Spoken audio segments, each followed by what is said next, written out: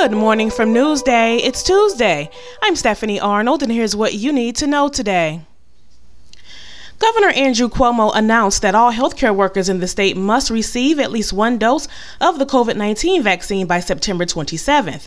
The order includes those employed at New York hospitals, nursing homes, and other long-term care facilities. There will be limited exemptions for religious or medical reasons, Cuomo said in a statement. With new daily positives up over 1,000% over the last 6 weeks, and with over 80% of recent positives in New York being linked to the Delta variant, Cuomo said, quote, "We must now act again to stop the spread." Nassau County rolled out a new warning system yesterday to alert beachgoers when it's safe to go back in the water following a shark sighting.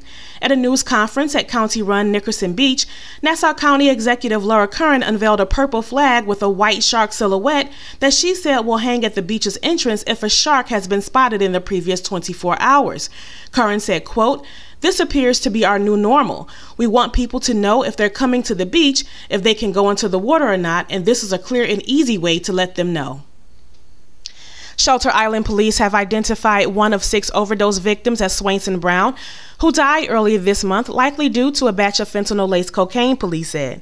Meanwhile, police in Southold said a 9th person was revived after overdosing yesterday morning. A Town of Southold Police Department news release said 7 North Fork overdoses between August 5th and August 13th have resulted in 5 other deaths. Police have not released the other victims' names. Police said a 9th person overdosed in the North Fork hamlet of Laurel about 2:30 a.m. yesterday, but was revived. And here's what else is happening around Long Island. Mount Sinai South Nassau Hospital has chosen a new leader, Dr. Adhi Sharma, the facility's longtime chief medical officer. Sharma will become president of the Oceanside Hospital on September 1st, taking over from Richard Murphy, who will retire at the end of this year after more than 40 years in healthcare. The Book Review, the independent bookstore in downtown Huntington that has been a staple in the community for 4 decades, is being evicted.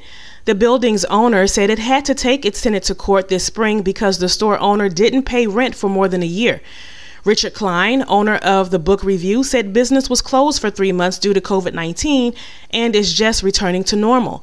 He said he had discussions with a member of the landlord's team about its negative financial impact to his business, but was surprised the landlord was taking him to court.